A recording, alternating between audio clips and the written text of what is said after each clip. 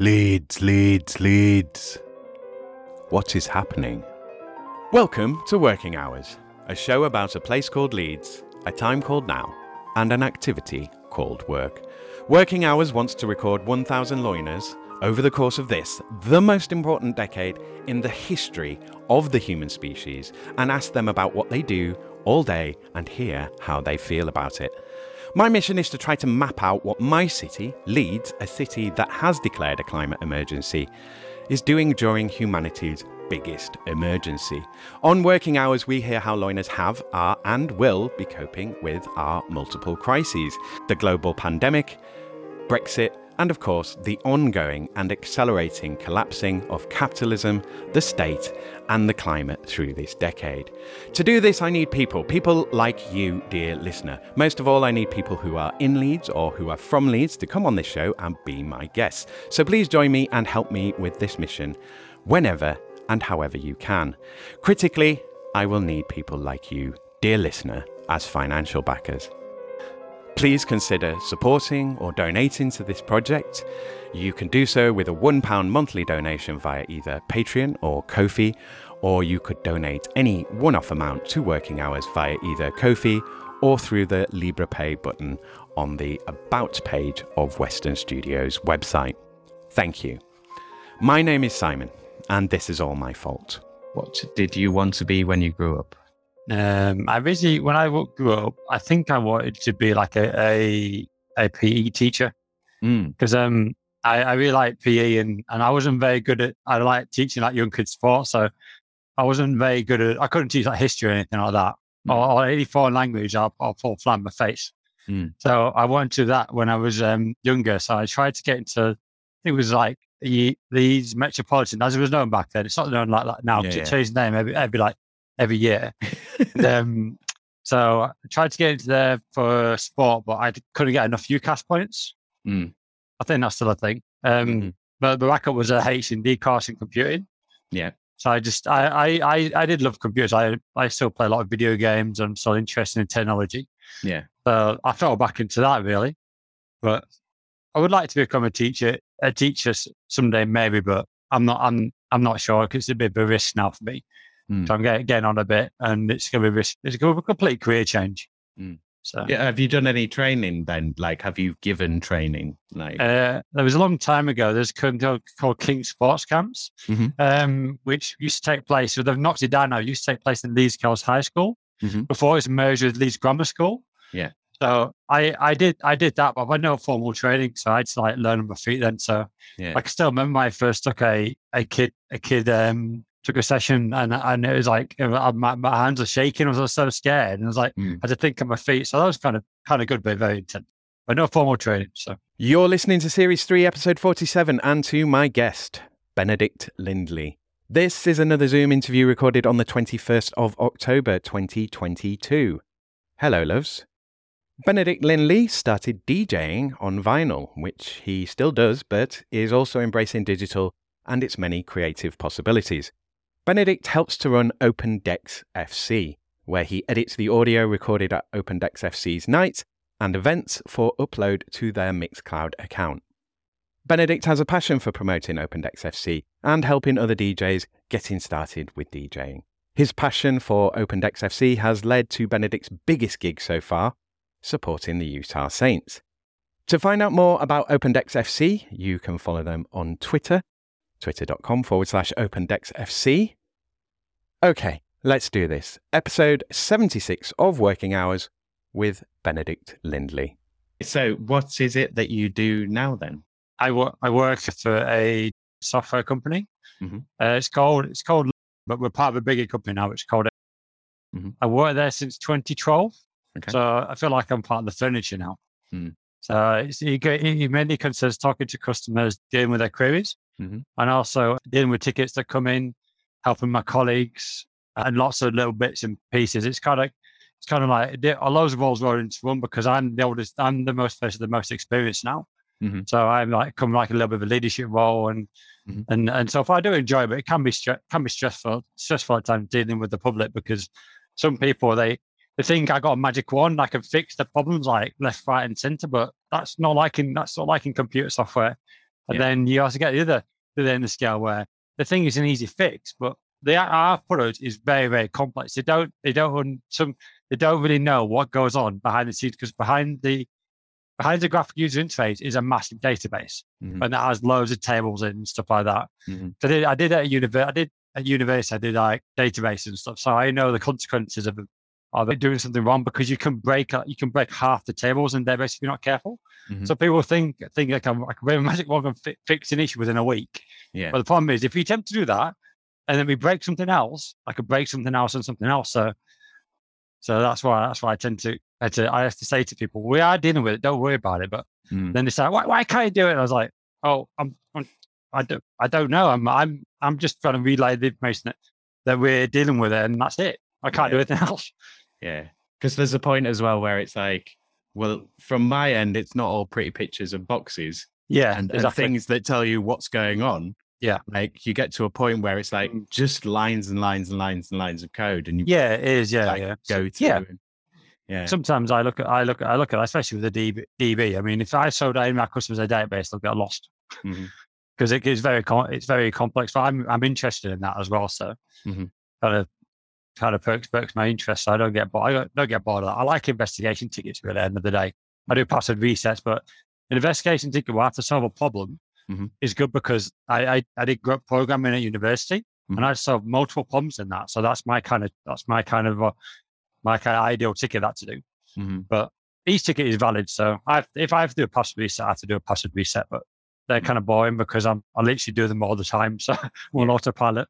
Straightforward. Yeah. But then that's a lot of work, isn't it? It's like the small stuff. Yeah, exactly. Reports and signing your name and stuff. Yeah, exactly. I deal with report queries, and they take the longest because I have to sit down off the phone, think about stuff, work out what it's doing. Yeah. And then work out whether it's a bug or it's meant to do that, and ask somebody else. They might take a few days to get back to me. So it's something's can be fixed quickly, some things can't. So people just have to accept that. So you're doing that full time? Yeah, I'm doing that full time. And how long have you been doing it for now? 10 years. 10 years. Yeah. 2012, so roughly about 10 years now. Okay. Did you come straight off your HND and go straight into it, or did you kind of like journey around a bit first, or how did you get into it? I did. I think after my HND, I used it as a bridging course to get on a degree course. Then after finished my degree, I got some jobs working in retail, because I was trying to get an IT job at that point, but it was quite tough. Then I left that job because they used to work with Maplins a long time ago now, but it's no longer around. The website's still around, but it must be run by other people, not the actual company that used to run Maplins as shops.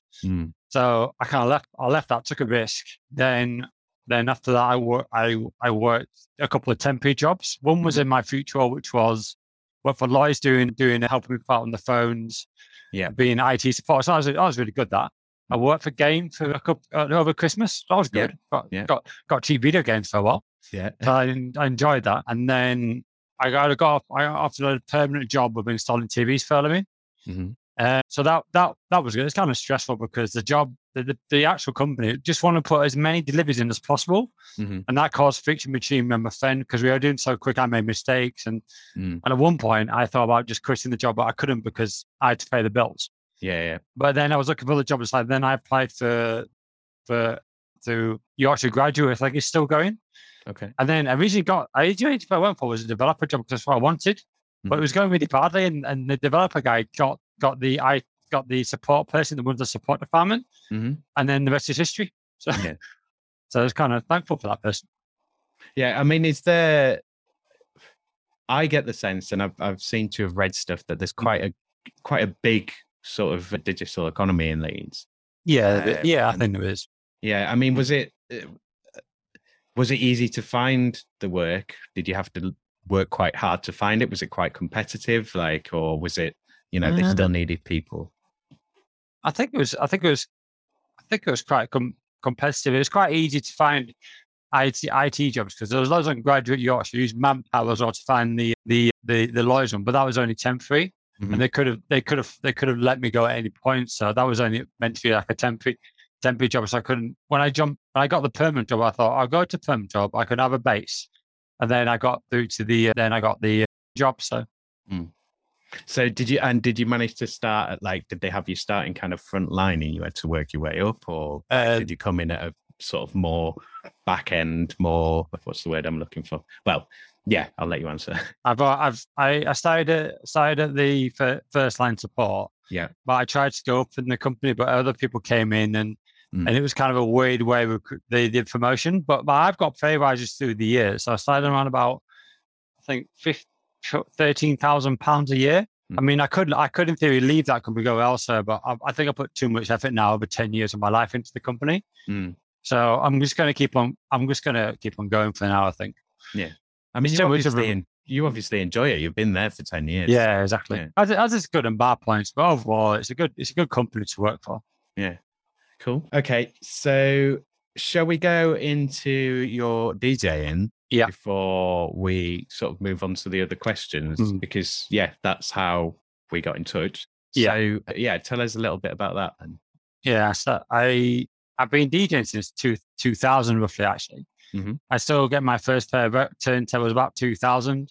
I bought them off a friend of mine who was upgrading his turntables. And I got into dance music at that point, but I think I used to go, but I wasn't old enough to go clubbing at that point. And I didn't know that much about dance music or house music or the kind of what I know now. But I was like, new and exciting, and I like to be creative.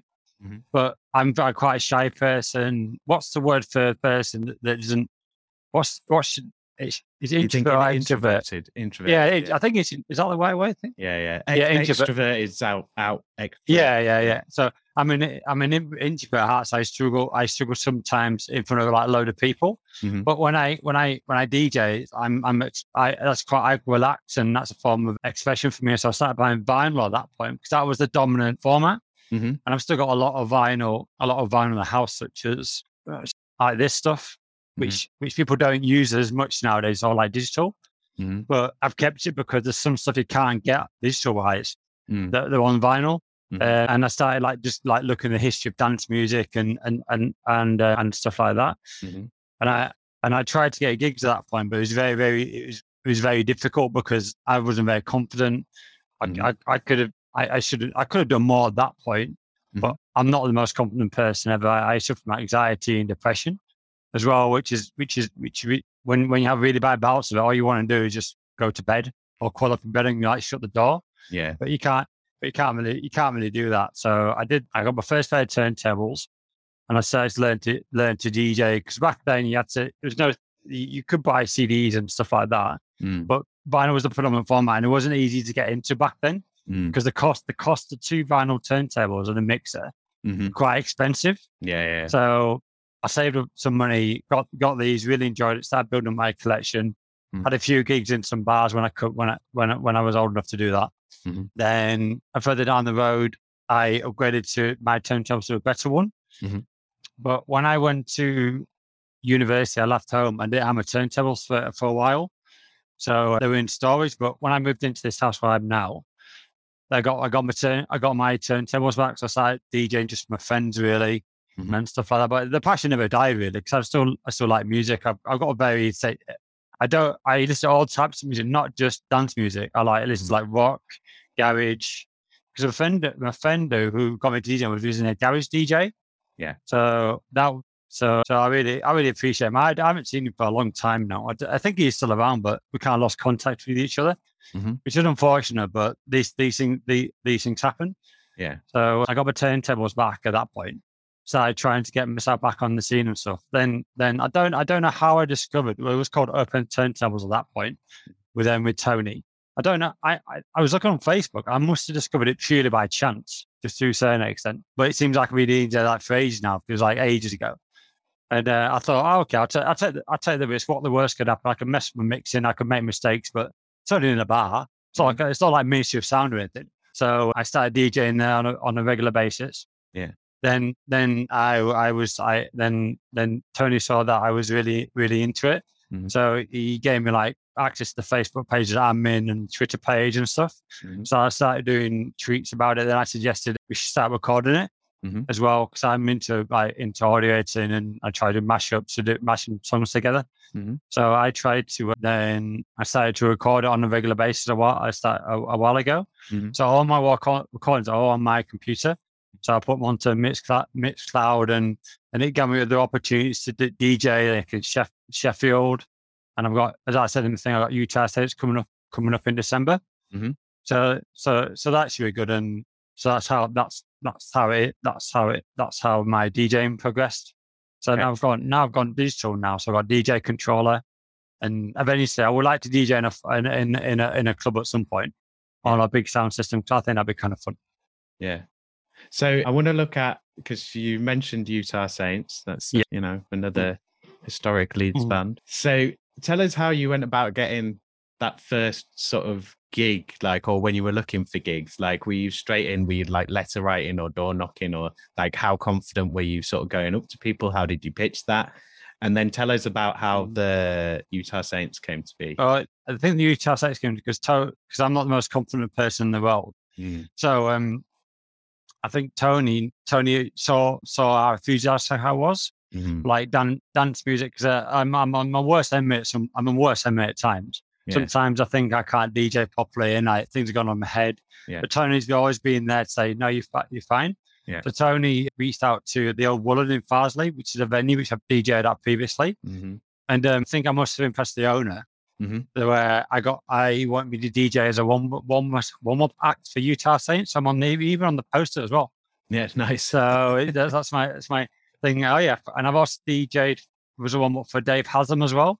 For High Back Book Club, where we used to do open turntables was back then. Yeah. But now we do it in Farsley at the Constitution, which is open decks. Yeah. Decks, because they've now taken it back in-house now. But I still got fond memories of that place. They think they always really appreciated me, and I appreciate them for giving me a chance. So I warmed up for Dave Haslam, which is a well-known DJ from the 90s and onwards.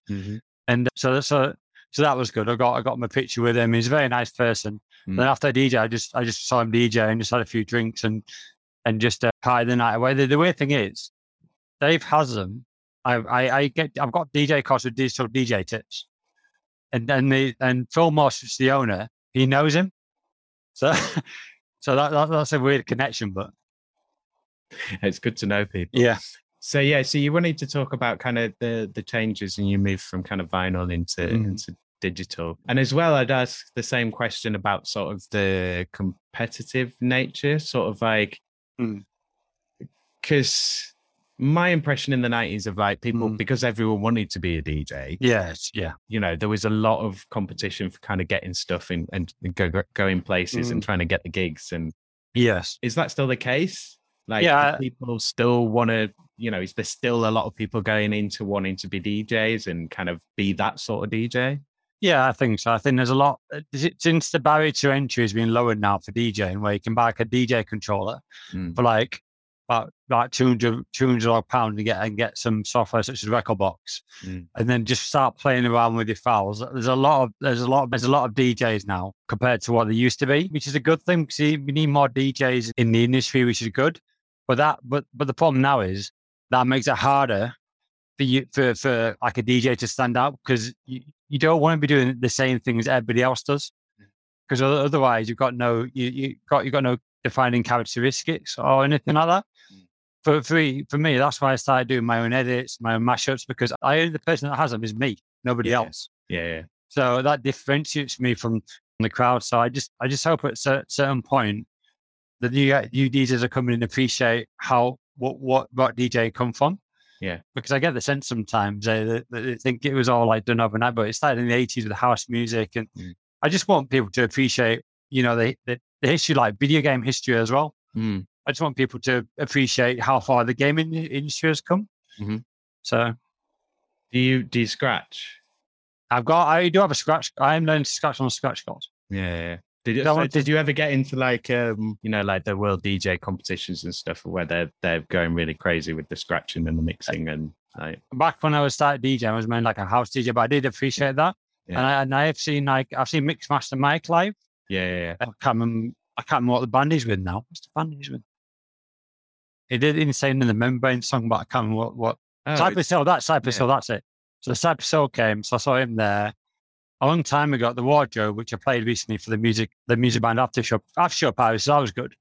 So I got that through Open Turntables, and Tony wanted me to play some dance music after some indie. So I was really appreciative of him. I saw DJ Cuba, and he's just amazing. He makes it look really easy, but I don't think it is. He makes it look. I admit it could do it, but it takes hours of practice. Yeah. Literally. To get that good. I mean, when I first started into beat mix, it sounded like a train wreck. But now when I do it live, people look at me and say, "How do you do it that quick?" Well, it's just practice in the day, muscle memory, and listening out for how the slow or faster, and then stuff like I can't really explain how I beat mix because it's just various different factors. Yeah, because it's like driving a car. Once you learn how to beat mix, you can do it on anything like learning to drive a car. Once you learn to drive a car, you can drive any car you want. So, I mean, so you might not, if you don't drive your car, you might be rusty like I did recently. So I work from home now. So I don't drive the car that often. So I was like some of the games do a bit clunky.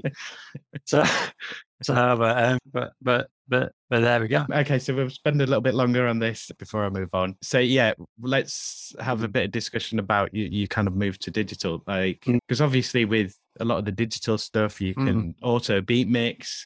Yeah, it can do. Yeah, and sing. Yeah, and the dirty word in DJ circles. So do you consider all that cheating? Is that kind of like, or does it aid things in kind of, does it present new possibilities for you as well? Does it offer options of being creative in new ways? And I think so. Yeah. The thing is that you could easily sync. You can use sync, but the problem is if you set the beat off on the wrong. If you set the first beat off on the third beat at the bar, it's going to sound awful anyway. You could still sound really bad. I mean, it might be in time, but to me, I mean, it's really weird because when I'm going out now, when I go to house music night stuff, I can't listen to normal punch anymore.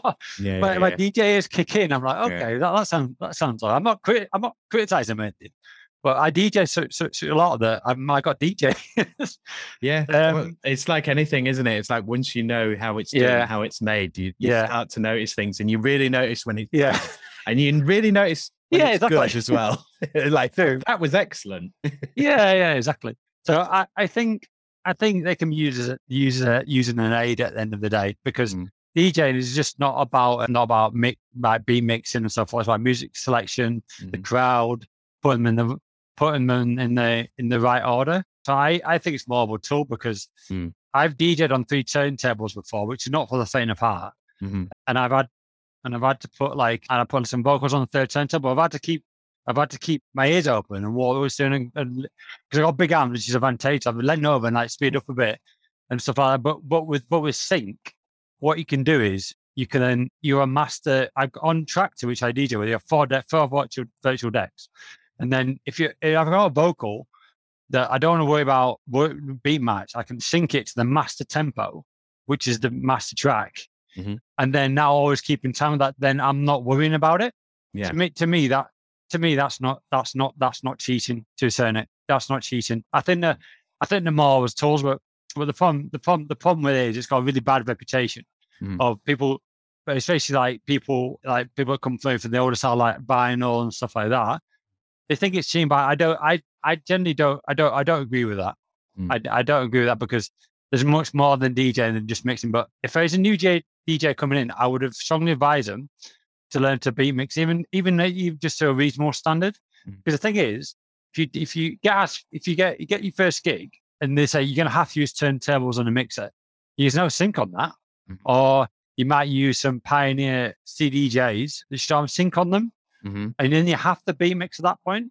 So I would strongly advise everybody to learn to beat mix first, and it's a good start, and then you can move on to doing effects, and maybe.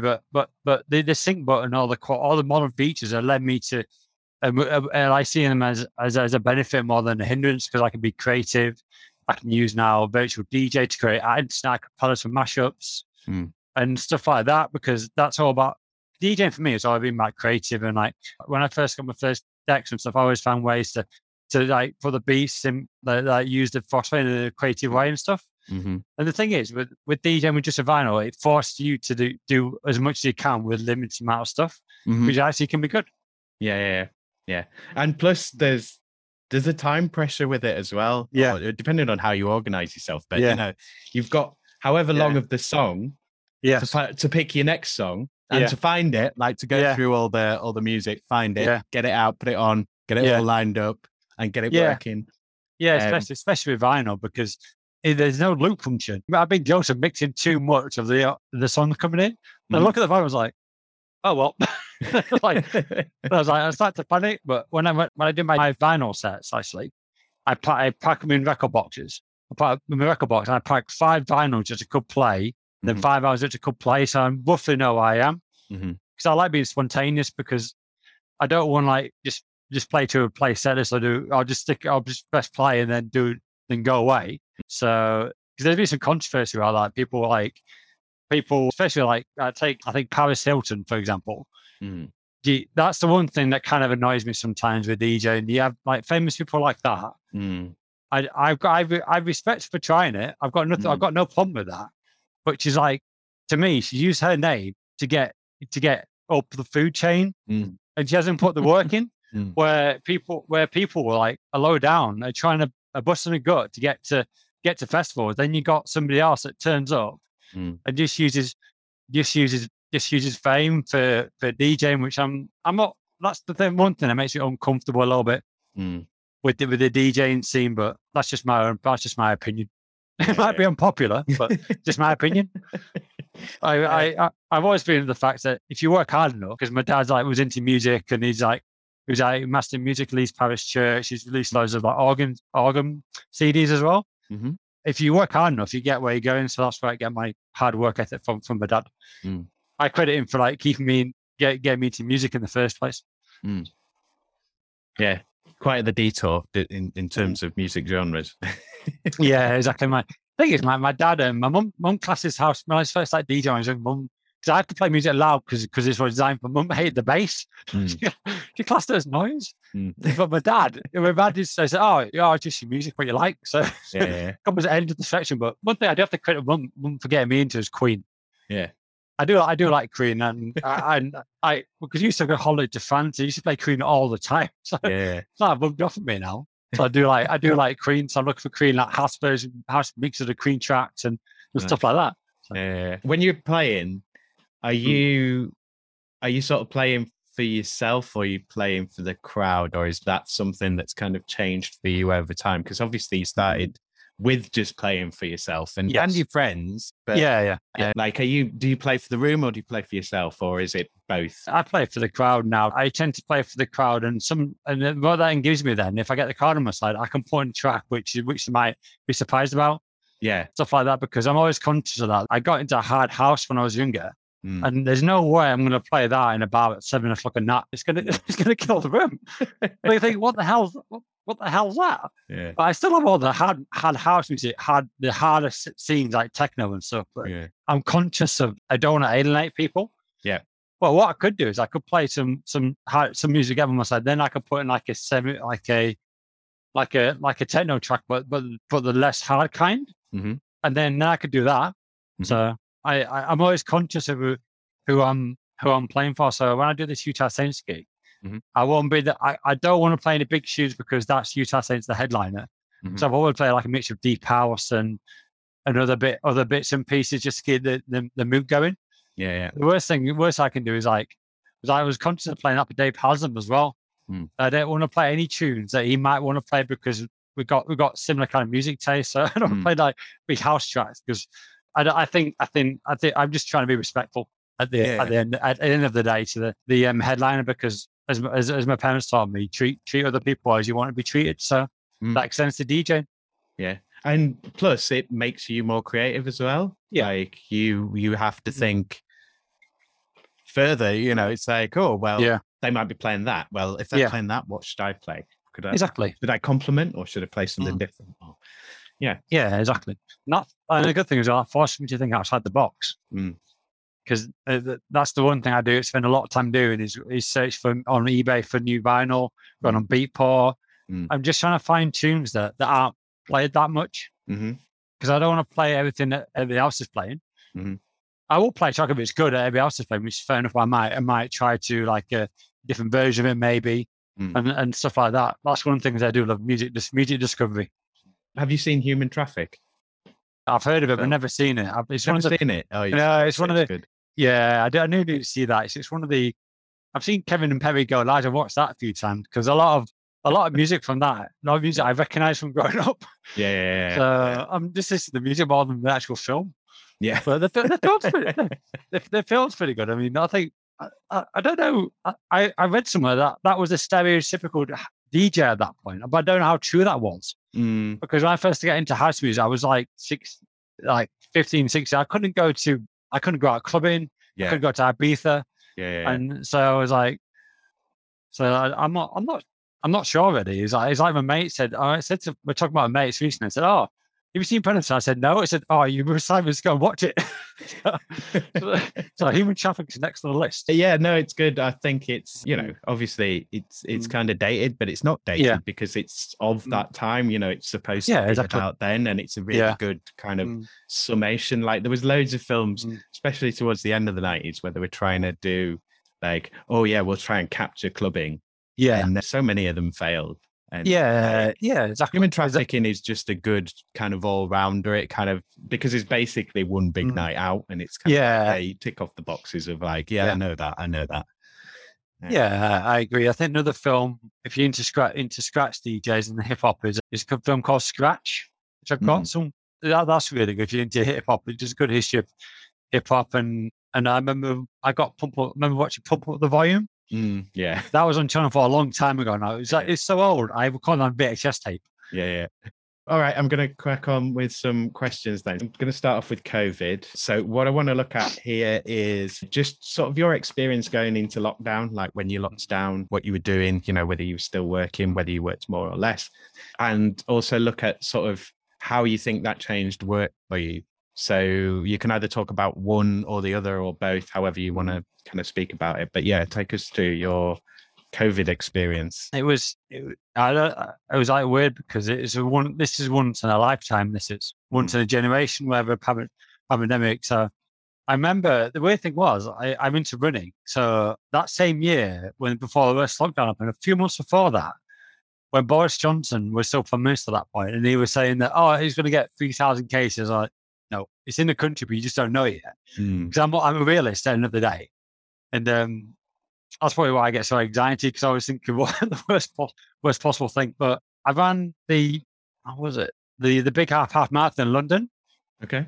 And thinking about it now, what we knew about that, we had no vaccine at that point. And then they put it, and it was like quite tightly packed and everything. So I could have been exposed to COVID at that point, never knew it. So I ran that. Then all of a sudden, a few months later, we had the first lockdown a couple of years ago. The problem was because all the business closed and they sent all us home because they closed the office because of the lockdown. Yeah, were you at the office at that point? Yeah. So I was working from the office. Then COVID happened. Then they shut the office down. But luckily, a bit before that, we got taken over by a big hire company like Tesco's sort of. So Tesco does sort of like that kind of thing. And then COVID happened, and then we all got sent home, and then at that point, the work was drying up because all the gyms were closed, and they didn't. And I was fearing for my job at that point because they made some people redundant. And I was like, okay, they're gonna make everybody else redundant, and the business at that point, if we had a massive long lockdown like years, the business could have gone completely kaput. Yeah, and so that was my main worry. So, but luckily, the nice thing about them though, because just before, because you had that, then the government put the furlough scheme in. The chancellor at that point, I think was it Rishi Sunak? Yeah, it was Rishi. Yeah, which could be the next Prime Minister, which I've got no qualms about, because I think he's the only person in the entire government I kind of trust a little bit with the economy, because he's got his head screwed on, and he knows what happened. So he put the furlough thing in place to help people. So the company decided to make it like almost furloughed only because there was no working, and the company paid tops it up. So I got paid a full whack for 3 months. So I basically got paid just to do nothing and play video games. like DJ. But the problem then was I couldn't DJ because I couldn't. The Hyde Park Book Club was closed. Yeah. And then I was worried that then they might. It's a community thing. They don't have that much money. I was worried that they might go under. So then after about 3 months, they got me back because they started opening again at that point. Mm-hmm. And then they said just right, work from home until further notice. And then I had to go and get my PC, get my chair, and which I got Tim beside me because I had an old chair, but it did my back in. So I said, so you take a chair from the office, which was really good because it's quite a nice chair. This. Yeah. And then I think I was made. I think I was made furloughed again when another lockdown happened. So it's up and down. Yeah. The problem for me is with furlough, especially, I couldn't see my friends, I couldn't see my family, and I'm a very social person. And people don't realize the effect it can have COVID on some people like me who's not that confident. It made me really depressed because I couldn't see anybody. Were you living at home on your own? Yeah, I moved to this place in 2006. I was living here with my sister Norman lives here, and I just felt really down about the situation because I didn't know what was going to happen. The first couple of weeks was kind of like, from my memory, was kind of like, oh, okay, and you're kind of ready for it. Yeah. But then, it's like when you do anything, sort of like third week in or whatever, it's done. Kind of. Exactly. Yeah, exactly. I'm not sure about this. No, I don't like it. Yeah, exactly. That's because loads of people like, you get furloughed and you get paid to do nothing. But the problem then is I've always been the person that's worked since a young age. Yeah. I've never not had a job. Yeah. I've only ever been unemployed for my life. I could start work for like 3 months at a time. And I had to get job seekers allowance at that point. And I was thinking, okay, I'm going to use my tax now. That's where my taxes went. Was that your first time signing on as well? Was that your first Yeah, it was. I remember going to the job centre in Leeds and I walked in and I was like, this is so depressing because I get the sense that people there simply just to collect their door money and not even look for a job, which made me really frustrated. The people, that's the one thing I won't go too much into it. It makes me mad sometimes that people use our door money for other things other than finding a job. Because I used it to find a job. It kept me going for 3 months. That's what it's meant for. It's not meant to live on. But people just abuse the system. The people don't realize it as well. I pay tax. I'm contributing to the welfare state. And I don't. It finds me frustrating that people are abusing the system. But anyway, that's a debate for another day. And I just tried to get through it the best I could. And my mind just saying there's light at the end of the tunnel. And I still have a job at the end of the day. Yeah. So I've got to thank the government for that. Yeah. And and Richie Sunak for doing the right thing, even though he's put us on a load of debt. He had no choice really at the end of the day because if he didn't do that, we have nothing to come back to. We have no economy, so it's the lesser of two evils. So and then I just soldiered on really. So I remember doing the last open turntables back then. I had book club. With like masks and stuff, and they were very like I put hands on my hands all the time. Yeah. Because loads of people touch the DJ decks and I night because 7 or 8 people DJ. Yeah, and then you're thinking like, but I'm in a room with loads of people breathing. Yeah, exactly. Because so I was like, okay, surely at this point we all know and understand the risks, and we're all exactly take these risks. True. But it's that difficult thing of it was a crazy time. It was, and I think Tony whole lines of Christmas parties over Zoom to keep all the community going. So then eventually, when we got the vaccines, they started opening up. When I started getting back to normal, we could start DJing again. But at that point, we still wore masks a little bit. We still used hand sanitizer. I was very conscious not to touch my face, my hands while I was DJing. Because I was conscious of hands because for a person that's suffering from anxiety, having this stage of COVID was the worst because I had to go shopping and then is that person got COVID? Is it in the air? And my brain's playing tricks on me the entire time. If you get what I mean. COVID is invisible, really. Yeah. But I got through that, and then when Hyde Park Book Club, fine was could people allow people back in because they opened up eventually about a year after the first lockdown happened. But it was takeaway only. So I tried to support them the best way I could. Where I go and buy loads of coffee, I was getting a cake because I got on with them as well. A lot of them from there because they're like family to me. Well, there was a big push as well, wasn't there? Of like, you know, so and not just locally. I mean, Leeds is good locally for kind of like support local businesses, but yes, there was a national kind of push as well of like, you know, support local businesses. Yeah, I remember, you know, that being quite a theme, and even on this, you know, like talking to people, and they'd be like, I want to support local businesses. Yeah. So being at home, how did you adjust to working from home? Was that quite easy for you, or did you end up working more hours? How good were you with the work-life balance and sort of separating work from life and home life? I was very bad at it at first because the thing with the office is I used to work where the office. It's very definite now, isn't it? You go there. I go there, do the work, come back. But the problem with working from home, there's no separation as such, because literally when I finish work when I finish work, I'll literally walk there. There, but the problem with this is because work's really stressful at the minute. This is the place where I do the editing of Open Decks and I do my producing, and it's kind of got really bad connotations. So I really did struggle with that at the beginning, and it's so easy to work an extra hour. I get extra hour one odd day or 3 days a week. But the problem with that is it takes a lot because I work 8 hours a day anyway, and then eventually it catches up with you, and then you can't sleep properly because I had trouble problem sleeping like during the early COVID times because I was like, have I got COVID? Am I going to wake up and stuff like that? I mean, it's a real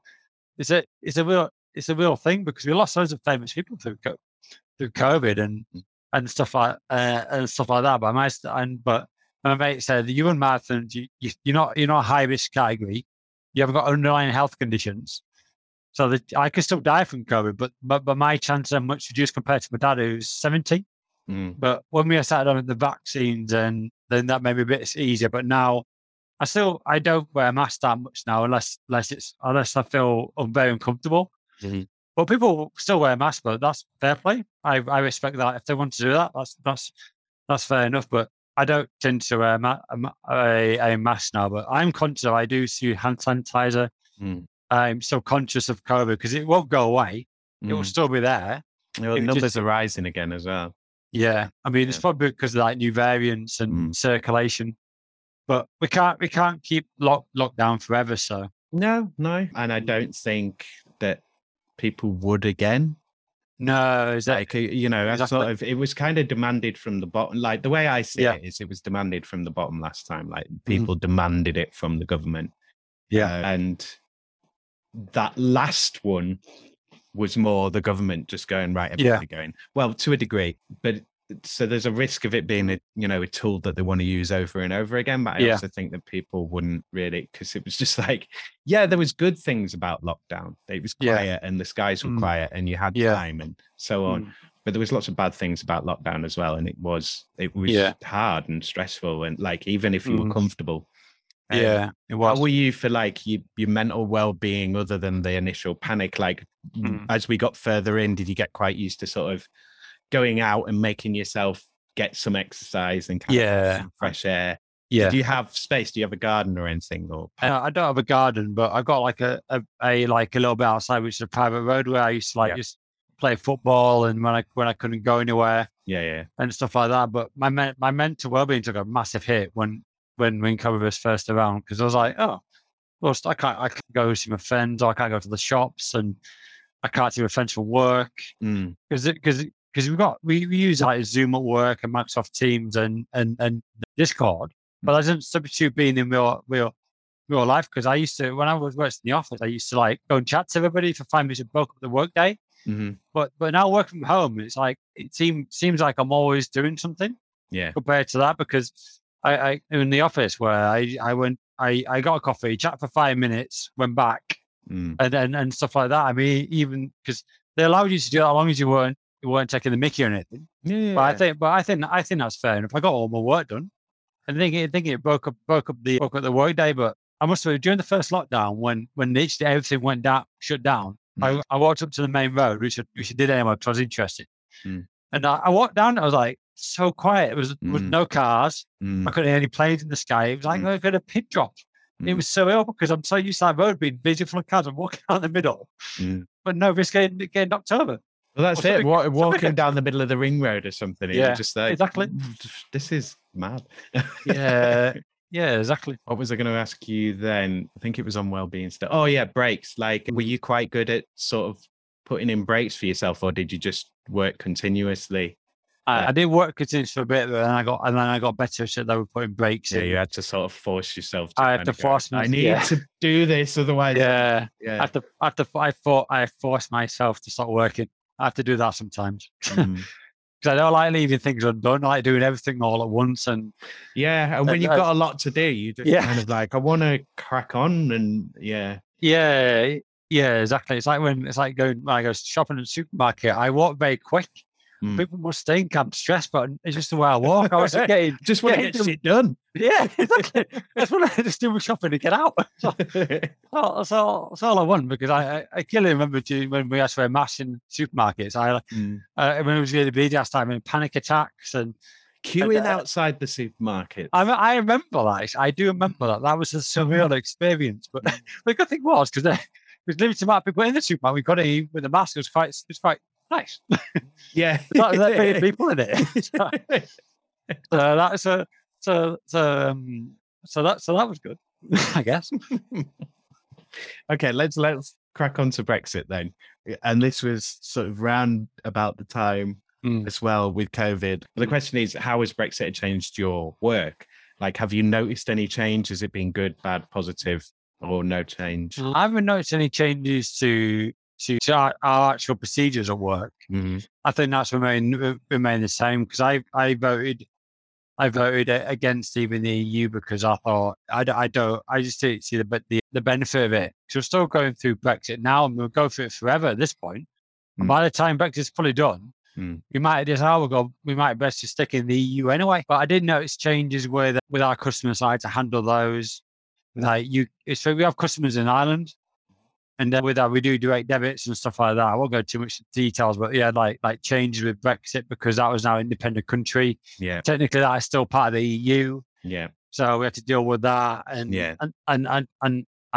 and so forth. So it's just been like technical changes. Has that meant a difference in, like, has it changed the level of work that you have to do? No, it's just technical for me. I think I was in the. It's just like a new thing you have to do. Yeah, exactly. Thing you have to do. Yeah, right. Yeah. I'm not in the industry it's going to be vastly affected by it, but it's just a more technical directive that you have to be conscious of, with like direct debits. Maybe that they will help that. I just have to be conscious of it, really, at the end of the day. So, how are they for staffing levels then? Has it affected staffing levels at all, or has that not been a concern? Has that been like the thing that businesses seem to be complaining about, from what I hear on stuff that I watch? Yeah, it's like, we staff, we need the staff, we can't get the staff. No, I can't see any problem with staffing levels. The issue our company has had, to a certain extent, the IT support IT job market now is very competitive, and people are going, sometimes when you get two similar jobs, are going for the most paid job. So that I've seen that as effect from a company that's struggling to recruit people, but no direct things from Brexit as far as like recruitment or anything like that. So cool.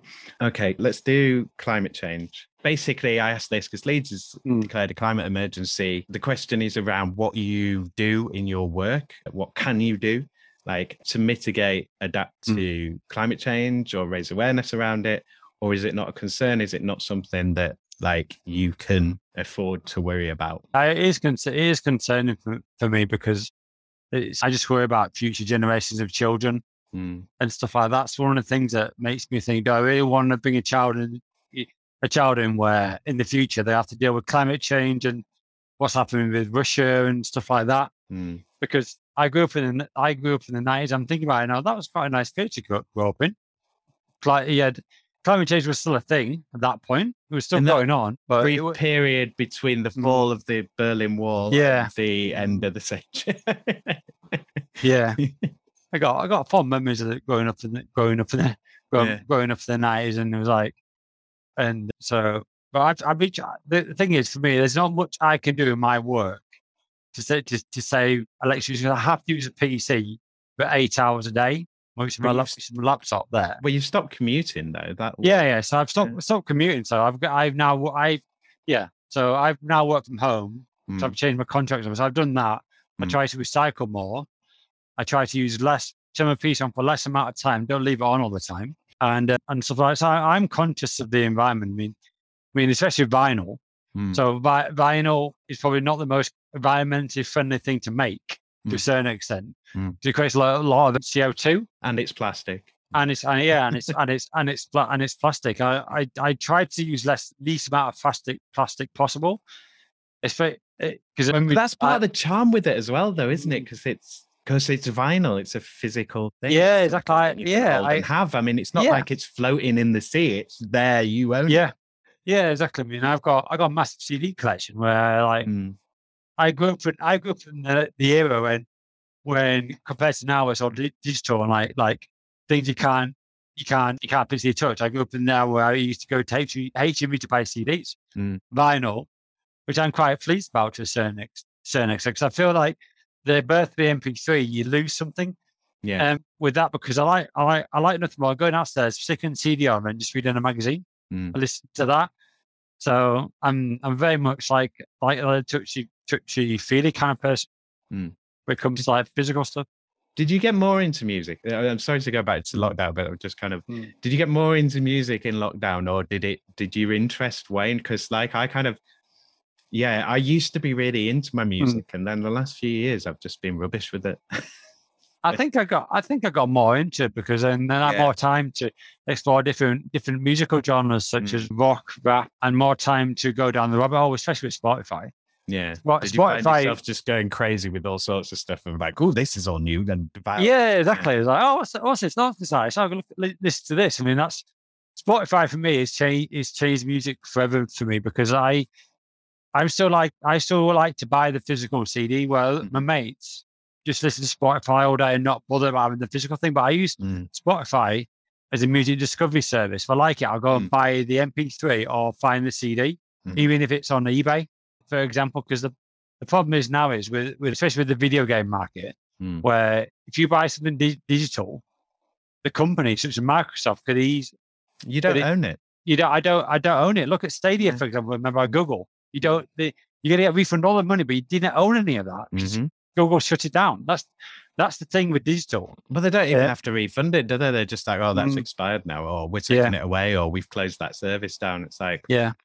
Is it exactly? But I mean, the Google could have quite easily done that. Just close it down, no refund. But that's actually quite nice of them. They've actually started to refund it. But then a few weeks later, they break out the Google Chrome streaming PC.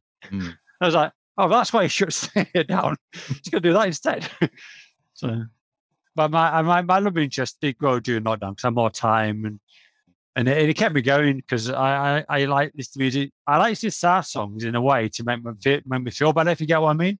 Yeah. Like that REM, the Everybody Hurts song. That's when my sister said to me, I said, why listen to that? But when you listen to the lyrics, it all makes sense. Yeah, it's a great song. Sad songs can be powerful songs in a way. So yeah. I don't want to get lost in going too much into music talk. Okay, that's fair enough. Kill loads of time. So we'll go back to climate change briefly. I will say, so you've dropped your commute kind of thing in terms of your customer base. Are you? I mean, what's the scale you're working on? Are you doing across the water to Ireland? Like, are you working globally? Is it? We do have customers in Ireland, Scotland, England, New Zealand. We're one customer in New Zealand. The actual servers is a web-based application. So you need to access the internet connection. So in one way, that's pretty good because we can all work from home, and we can all not drive to the office every day. We can use save carbon like that. I mean, we're big. In regards to carbon output, we're quite big because we have to have data centers everywhere. But we can ask them. The governments around are probably trying to make them more efficient anyway, to a certain extent, because you take in the server room, for example, you have to have loads of massive fans to cool the servers down because heat and computers don't mix. So, yeah, and they get hot. Exactly. My personal PC has 6 fans on it to keep it cool. Yeah. And then there's, you've got to keep the conditions like clean as well, because otherwise exactly. Dust and exactly. Dust, water, and heat. Don't like computers. Don't like it. Yeah. Don't like it. Yeah. So I suppose like server wise and stuff. But I mean, how is the company on it? Do they talk about it much? Is it something that's like, all right, well, we've gone completely renewable energy, or like, is it something that you come across sort of in your work? I wouldn't say so. No, I mean, the company hasn't really much said about it. I don't think it's said that much about climate change to a certain extent. I've been so busy recently with trying to help everybody. My department. I don't know what the company's saying. Yeah. I know what the customers are saying. Yeah, exactly. I have to concentrate on that. As I love to go to like Facebook workplace kind of thing and read everything, but I've got no time. I've got no time. Actually know what the company's about and what direction in there. Yeah, exactly. But that's the challenge for the future. Every single company that does this kind of thing. Yeah. But that could affect Microsoft, Sony, the lot of them. I mean, Microsoft is a lot of server farms everywhere. So that's got to. I think Microsoft is trying to take steps now to trying to at least be more efficient. Because I appreciate people have a right to post about the climate and everything, but people think we can just turn everything off. That's never going to happen. It's impossible. So it's got to be a gradual thing. It's got to be a gradual phase to that, but everything's going to be sorted through because you can buy an electric car, which is good in theory, but the batteries take a lot of carbon to produce. That's carbon output. And when the batteries die, where are they going to go? You can't put them in the bin. You can't really put them in landfill and stuff like that. So it's going to require lithium coming from, and who's going to get it? Exactly. Who's going to the world has a finite amount of resources at the end of the day, and what people don't talk about is population. That's always missed out, but that's important because if people have more and more babies, which is fair play, I'm not saying don't have a baby, but you're gonna get to a point when you're gonna have a tipping point where the finite amount of resources is gonna be lower than the amount of people if you get where I'm coming from. And once you got to that point, you can't go back. But you also have to bear in mind that like the population explosion since the sort of Second World War onwards. Yeah, exactly. Has been driven by oil. It's been driven by the calories of oil. Like, that's gone into the ground as fertilizer. That's gone around the world. It's like taking goods and services and medicines and technologies and extending people's lives and so on. Yeah. As those calories go away, which they will, like you're running out of oil, and also the type of oil that you're getting at this point is lower and lower quality. You have to put more energy into getting it out. And as those calories go away, exactly. Will go as well.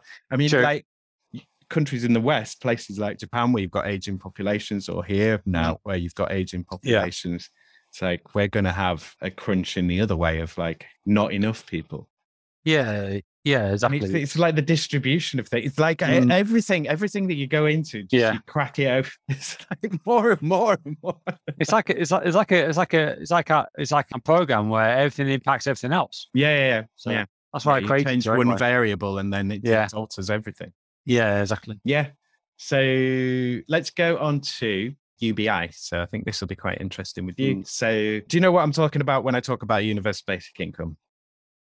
Roughly, I've read about it. But so you've got an idea of it. I've got an idea, but I'm not clued up on it as much as other people are. But okay, well, it'll be interesting to see how you interpret it. Okay.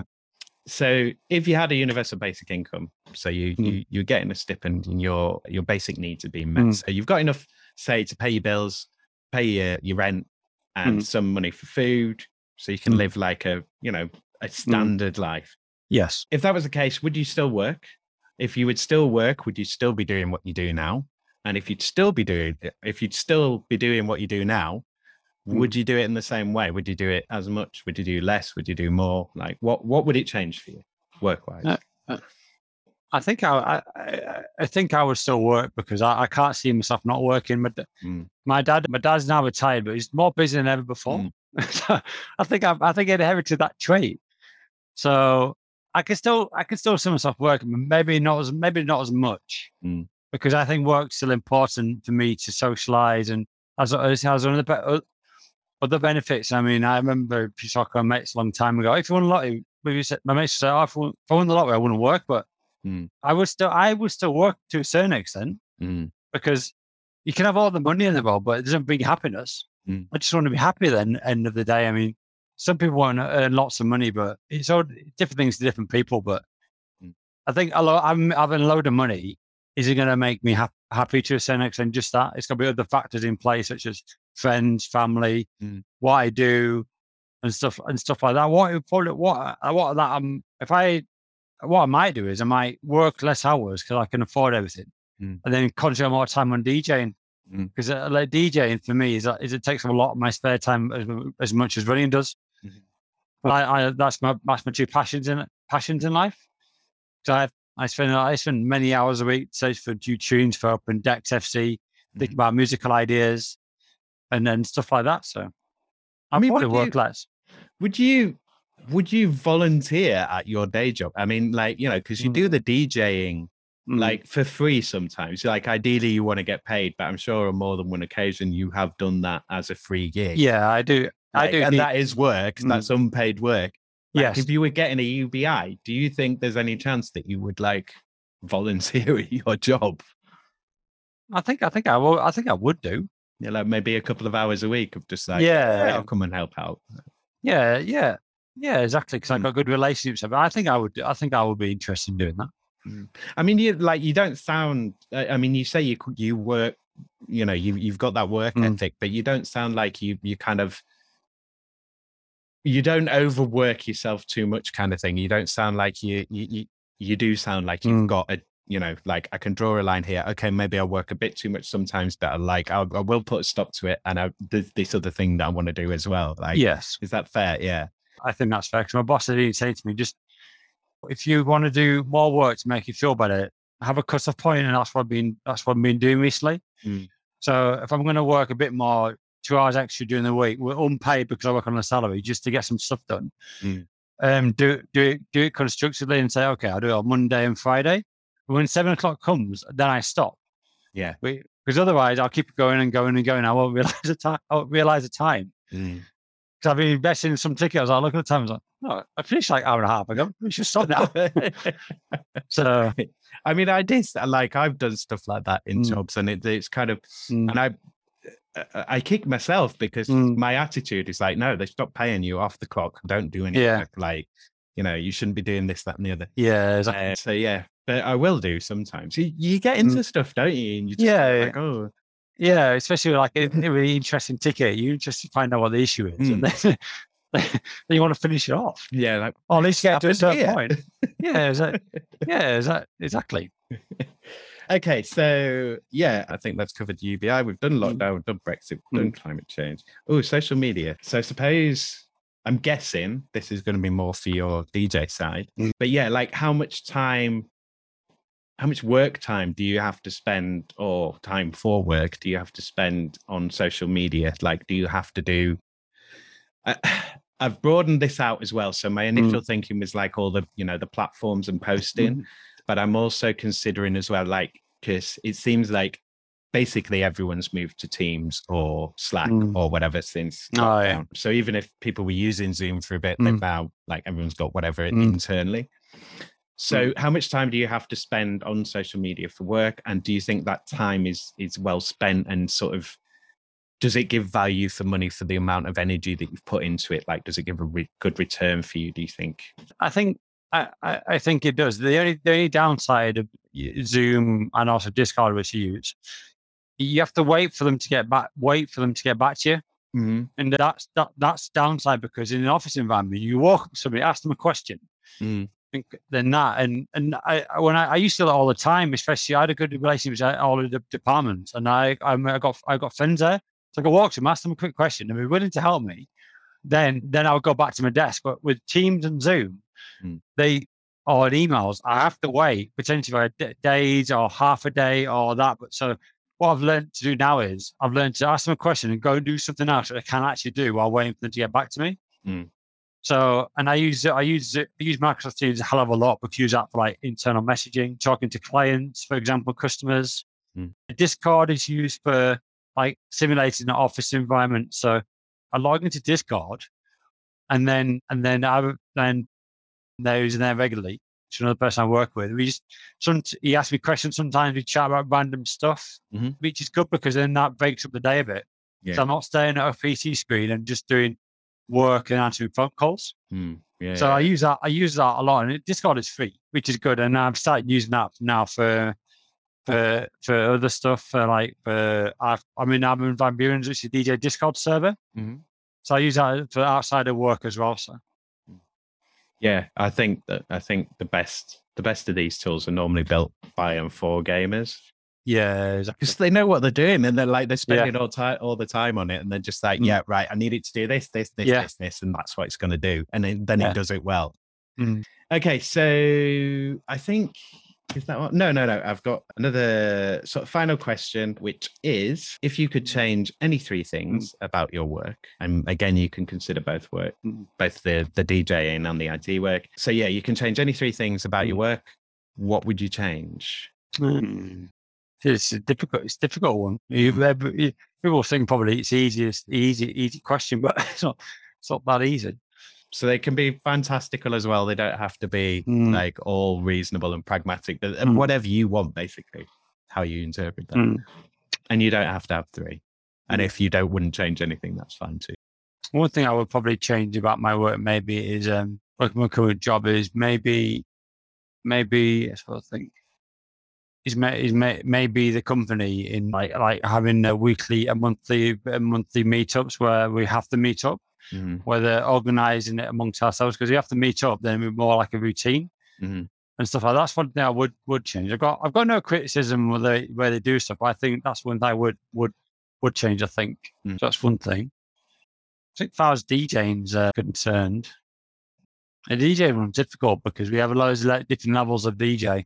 I mean, would it be nice to have like an agent on that front, of just someone who was there booking your gigs? And actually, that's one thing that I could never afford an agent, but that's what I would probably. That's one thing if think about actually that you thought a really good one actually. If one thing I would change is if I could have an agent or be part of a DJ company. That's the one thing I would. Then that's one thing I would change. So the problem is we're trying to promote yourself. I just don't simply have the time sometimes to do that. You've got to work yourself up as well. Sometimes, like I do. Yeah. It's just like, oh, go and tell everyone how great you are. All right then. I'm the worst person at that, because the thing is, I think I class myself as a very humble person. I don't like to say I'm good at anything. So I see that as having an ego when in fact I don't. But that's the one thing that's the conflict in me. So one thing I would change about DJing is I would have an agent where he does the live work for me. But no, I could never afford that, but that'd be nice. There's one thing I wish I could change now. I can't change now because I'm getting towards 40. I've DJing since 2000, it's like 20 years. I wish at that point, I had more confidence to take it further at that point and be more proactive, because I have a lot more free time than compared to now. That's one major regret I do have. But do you think that was a matter of? Do you think you're braver now, or do you think you were more fearless then? I think I'm more braver now, but back when I was growing up and especially in high school, I didn't have that many friends. I was kind of a loner, if you can call me that. And I struggled to talk to people. I got bullied quite a lot, which made things really hard. So I think I'm less. I think the fears have gone slightly now. Yeah. But at that point, I think it was easy to say the easy route out and just play video games, than rather than try and go to a random stranger and then hand out stuff, because like at nightclubs, because that's one that has changed me since COVID. I'm still apprehensive about going to a nightclub. My mates have said gone clubbing. I've said to them no, because I don't want to have a panic attack. But they say to me, you don't have that. Well, I did it. I've had panic attacks in supermarkets when COVID was really bad. And the worst, I don't want to annoy all the other clubbers by having a panic attack in the middle of the dance floor. So that's the one thing I would change. Actually, I would. That's one thing I always struggle with. How do you square that circle? I mean, because there's obviously a part of you that wants to go out and be there and have that. Yeah. Like, would you do you enjoy being in that? Like, or do you just spend the whole time like worrying about not having a good time? Like, how do you enjoy that? Like, it's weird because I've a really good relationship with the clubbing going out. Because I used to go clubbing quite a lot when I was younger. But as I got older, it just became for me. Oh, I'm going out, drinking a lot of beer and stuff, and it's not. It just lost it. I've done it. Got the t-shirt. Yeah. So that's the conflict. The conflict in my mind, because I will still go clubbing if I was DJing. That's a completely different thing. I'm behind a set of decks in my element, and I'm not like smashed against people or anything like that. Because to a certain extent, even before COVID, I kind of like clubbing lost its floor, because the thing is, my mates don't really like house music at all or dance music, like cheesy music. Yeah, and then every single when you go to when you go out on a cheesy night out, they play the same tunes again and again. Can't enjoy it, yeah. And I can't enjoy it, because for me, going out like Dave Haslam did, he played tunes I was familiar with, but played tunes I didn't know, and now that's my ideal happy medium. But the cheesy one, it's Bon Jovi, okay, I've heard that. It's Madonna, I've heard that. Yeah. The thing is, the good thing about lockdown is because I didn't go out. I didn't listen to much cheesy music. So when so for example, I just during lockdown, I listened to like Bon Jovi, "Living on a Prayer," which is played to death in the cheesy club. But after after about 6 months, it was really good. heard it for ages. But you can overexpose a track anyway at any point during the day. I mean, there's that's the thing with dance music. There's the same DJs that hammer the same club, same music, especially when I was going out clubbing. Yeah. But then as well, you want those standards as well, don't you? Like but you want like, bangers in there and like big names and exactly. But it all goes back to the DJ is much more than just putting two records together and just pressing play. I mean, to a certain extent, people with DJ with Open Decks FC, they just want to play some record, which is fair enough. I respect that. It just I just DJ in the way I learned from the early DJs, and that's why I grew up like it. And that's the thing I'll always do. So cool. People say I'm an expert, but I'm not an expert. I'm just doing it for ages. Yeah, but would you say you're a professional? To a certain extent, I reckon given the opportunity, because there's opportunity next year potentially to have an entire night. So I think there's potential for me to DJ the entire night. Yeah, I've got enough music. Yeah, you've got enough and experience as well, and knowledge. Like, I mean, the time that you spend in, like, when you tell yourself these things, like, my thing was always film and like, buy DVDs and stuff. And like, it's all research, like watching these films is like, it's training for me. Yeah, and that's a load of bullshit when you're buying them. It's just an excuse to buy them. But it's also like, it's also kind of actually true. Like, you are learning stuff about music by listening to those new songs and buying records and playing with them in different ways. Yeah. So I see buying music as an investment at the end of the day. I separate it out from an investment. I just got to be careful though, otherwise I'll spend too much money. I can't afford to eat. So that's one thing that's always in the back of my mind. It's a balancing act where I've got to buy stuff that I will play out that is worthwhile to my collection. So, yeah, and you've got to have a vice, haven't you? You've got to have something. I've got to do something. You've got to do something with the money that you've earned. Like, why the hell else are you earning it? Like, exactly. Why do I go to work? So there's other stuff that I could kind of investigate and so on. I might come back to some stuff, but what I want to do, I'm going to basically look to throw it over to you. I didn't mention this in my spiel. Okay. So normally at the end, I like when I've done all my questions, I'll throw it over to you so you can talk about anything that you might want to flag up or anything that we might not have covered that you want to kind of expand on. So I would say, now's the time to drop any socials and give us the date for the Utah Saints as well. The Utah Saints gig is 16th of December. Yeah. Let me just double. You said it was December. I think it is December. I'll put it on my Google Calendar somewhere. The screen. Where is it? Oh yeah, I'm also DJing York Record Fair on the 5th of November. York Record Fair. Yeah, there's a record fair that takes a York's race course. So I DJed there last year, and the guy likes me so much. He's asked me back in for an hour, and he's going to pay me £30. Nice. So I'm not going to say no. Yeah. So we've got Open Decks FC, which is the night I went with Tony. That's coming up on the 18th of November.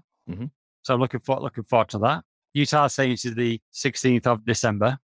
So I'm already thinking about my set for that at the minute. I'm thinking about what tunes I could play and stuff like that. Because I might play a mixture of digital and also vinyl because there's going to be some CDJs there. So that's one thing to be nervous because DJing on CDJs for me is completely different to DJing on vinyl. So but I'm up for the challenge. But have you had much practice with it then? No. What I need to do actually, there's pirate radio studios in Kirksall, I think there is, which has professional equipment in. Yeah, and which is quite reasonable. So I think you've got to pay like a bit of money for 3 hours. Yeah, it's not an illegal place. It's called Pirate, isn't it? Pirates. Yeah. I've seen them. It looks pretty cool. It's not like the pirate radio stations. Yeah, like back in the day. But I think that's about it. But also try to do more mashups for open decks. Actually, not open turntables. Where are you? What are you on Mixcloud? So I'm on Mixcloud. My Twitter profile is DJ Pen 10. I don't use Facebook as much as Twitter, but the thing I like about Twitter is it goes to my 600. I got 600 followers on it, and I got a much bigger reach. Yeah, than Facebook. I don't have a separate Facebook for DJing, but I'm on Mixcloud as DJ 303 at work. Nice. And I'm also on Instagram as just myself. Actually, the weird thing about Instagram, I got a fun story about that. I didn't realize somebody signed up an Instagram account using my bandit.linley@gmail.com email address. So it was some woman somewhere overseas that did it. I was like, okay, weird. So I looked into it, reset the password. That's my own email address. I don't know what I was about to do. I decided to take the pictures off because it was my email address. Yeah. I thought I was in the right to do that. I don't know whether it's the case or not, but so on Instagram I was just myself again. So DJ Mr. MR B 07. So that's that. So my plans in the future to do more social networking. Just take some risks actually, because the worst thing to a promoter or a club organizer say no, and I'll just do that. And I want to do more live streaming as well. So I think that'd be more beneficial because I've got a Mixcloud Pro account where I can live stream, and I can do that in the comfort in my own home. The only issue with Mixcloud is he hasn't got much traction to Facebook or Instagram, for example. So it can kind of be only where DJs hang out. So I need to try and work out a way to get people on there from Facebook and Twitter, send them over to there. Yeah. So only takes some one person to listen to mix. Oh, it might be okay in that event. Just as your quicker flavors. Yeah. So because I would like to get, my ultimate dream is to have a residency somewhere in a club in Leeds somewhere where I can keep my day job going, but play maybe once a week on a Friday night. Yeah. Even if it's just a warm up set. Yeah. Because then I get my foot in the door then. And then I can then progress into playing the midnight slot or whatever. Although I did play from 2 to 3 o'clock in the morning once, and that was a long day. How far away do you think you are from like putting your own nights on? Like, do you think you could do that, or do you think that's like too scary at the moment, or do you think possibly in a few years, or just like, nah, I can do that? I think I could do it. I think it's going to take up with Tony's help because he's been a DJ we've both been DJs for a while, but he's DJed a lot more in public than I have. Mm-hmm. It's a different kind of music, like indie music, where he's DJ more. He used to DJ in the cockpit a lot, so he's more used to it, and in his job he's more used to dealing with people like face to face compared to like me, who I mainly speak to him over the phone. So I think it's scary, but I could see myself maybe next year with what we're discussing with Tony, having my own night once a night at the Constitutional. Trying to promote that and do that because I don't have to go. I don't have the hand. I'm not the kind of person that can go out and hand out flyers and stuff like that. I don't think I'm that a confident person to do that. But then you've got the customer service experience from your like call center work, your phone work. Like, do you think you're good on the phone? Like, but then again, that's inbound. You're dealing with people calling you, whereas it's a much different thing to go out and call people. Like exactly. I don't want to bother anyone. Like, that's the thing. I don't want to bother them. So that's the thing. I think that's my ultimate goal. But I think with help with Tony, I reckon I could do that. So hopefully next year, we'll be discussing with him. There's an opportunity to put on a dance night at the Constitutional Plaza where I play from 7 to 11. But the good thing with that is I can literally play hip hop, deep house, and go right up. And I've got so much music. I can then do the entire night and show my musical taste, which is not just house music. And then and stuff like that. Because if I'm mixing hip hop, I might not do any beat mix. I might do some drop some simple fader cuts. And stuff like that, because I've just got to take the plunge at the end of the day. If you don't try something like marathon winning, like anything like that, then you don't know how it is. Because like I still remember my first ever marathon, boy, that was tough. So, I mean, you're not shy ambition wise, are you? Like, no, I think ambition. I'm quite an ambitious person, but I'm very shy of in other aspects of getting if you get where I'm coming from. It's difficult to explain. But it's that kind of it's the fear of how situations will go, I think. It's the fear of failure as well. Yeah, fear of failure. But there's also that kind of like, you don't want to look like an idiot to someone. Yeah, exactly. As like being like ineffective, which considering the leadership that we have in the country, we shouldn't be worrying about. Exactly. I don't want the worst fears like this a famous DJ walks into the club where I'm DJing, and then I'm just not, and then it's all going wrong. I'm like, that's the kind of fears I have. But and it's kind of like these are ideas that should be there to kind of like warn you of worst case scenarios, not terrify you into doing them. I know, exactly. The thing is, it's like a double-edged sword sometimes. Thank you again to Benedict for being my guest. Thanks again to all my guests, and thanks to you, Leeds, for being my subject. And of course, most of all, thank you to you, my dear listener. And thank you to my 4 Patreons for sticking by me, and to my 3rd direct donor for their contributions, as well as thanks again to both of those other donors. I want to also thank the 5 iTunes listeners who've reviewed the show and have all rated the show 5 stars. We have some cracking episodes coming up to finish off Series 3, which overall I think has been a great series.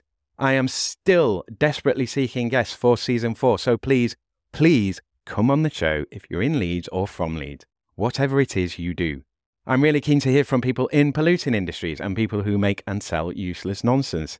It's good to get a sense of what businesses are about at this time. What's common, what's unusual. There will be more content with Series 4. I know I keep threatening it, but there will be. Systems will be in place. My focus at the moment is to hit that 100 episodes as soon as possible, so I need 20-odd interviews booked in as soon as possible. Once I can hit 100 published episodes, then I can review and I can start using all of that content that I have from those 100 episodes to create other marketing content. There's a few other things cooking too, but I don't want to talk about any of that until any of it is further along. I also have a lot more to say about donations, but not now. For now, I will just say that I am offering a new £12 big time membership rate on Patreon, which is for anyone Flash. I want to try to sell 12 of these memberships, so I'm thinking about possible incentives to encourage people to buy them. If you have any big ideas on this or any other working hours front, then please tell me about them. You can follow this show on Twitter at Working Hours 3 and on Instagram at Working Hours Pod Leeds. Use the hashtag Working Hours Pod Leeds to stay up to date on when new episodes are being released, to DM me with your questions, or most importantly, to get in touch if you'd like to be my guest on this show. Please do chuck in anything you can to help the show grow. Go to ko-fi.com/working hours and join me there for £1 a month, or you can make a one-off donation of whatever amount. You can also go to patreon.com/working hours pod to support Working Hours, again from as little as £1 a month. Why not be super awesome and join both? Do something new and something different. Remember to like, share, follow and subscribe to Working Hours. That's me. Cheers ears. Take care out there and be kind to each other, Leeds. Working Hours is produced, recorded, edited and published by Simon Treen for Western Studios Leeds Limited. The music was The Bees from Chopin's Etudes, which is in the public domain and was taken from musopen.org. Please like Western Studios Leeds on Facebook at facebook.com/Western_Studios_Leeds and on LinkedIn, linkedin.com/company/Western-Studios. Leeds, are you considering taking the plunge into podcasts or audio content? Then think Western Studios for support, advice and guidance on getting it made. At Western Studios, you work with a real-life learner who is actually in Leeds. Not a piece of software, not a course of articles or a series of live chats and video courses, but me, a person in physical place-based reality. If you want to work with me to make your podcast or any digital audio content in Leeds, whether it's for your own cause, your publicity campaigns, to promote your products, increase your sales, or just to create your own passion projects, then get in touch with me, Western Studios, now. Don't wade through vapid articles and videos and podcasts about how to make podcasts by disembodied virtual people on the web. Get on with making your podcast now, and then when it gets hard and expensive and it all goes wrong, which it will, then call Western Studios to make your podcast with you or even for you. Western Studios will take on your podcast's boring, time-consuming and painful admin, recording, editing, transcription, whatever. Tell me about your podcasting pain points and I can make it all better for you. I feel your pain. For a charge, I will share it. Remember, podcast work is work. Leeds businesses, Leeds campaigns, Leeds brands. Got an inkling that you'd like a podcast but don't know where to start? Contact Western Studios at makemypodcast@western-studios.com and we'll start making your podcast straight away. The first hour of arranged consultation and pre-production time is free. £25 an hour after that for editing, recording, production. I can also arrange hefty discounts for the right projects. So tell me your idea and your budget and I'll tell you what I can do for you. What do you have to lose? Time. That's what. Time is running out. The best time to make a podcast was 10 years ago. The second best time is right now. Writers in Yorkshire, what are you doing with your lives? Hopefully you're writing. Well, I know there are listeners out there who want to hear great original writing performed as audio content that is about and for and has been made in Leeds. How do I know this? Because I'm one of them loiners what wants it. Help me make your old screenplays, unpublished novels, unperformed plays, stories, poems, and performances, whatever you got, baby, and make it as podcast content. Is your work arty, salacious, pulpy, strange? Good. Is it unfinished? Good. I can help you with that too. I can work with you to find actors, musicians, and voiceover artists and quickly realize your projects. I get practice making the shows and you get a finished, performed and published version of your writing. Save yourself the hassle and the headache of making your podcasts on your own by working with me instead.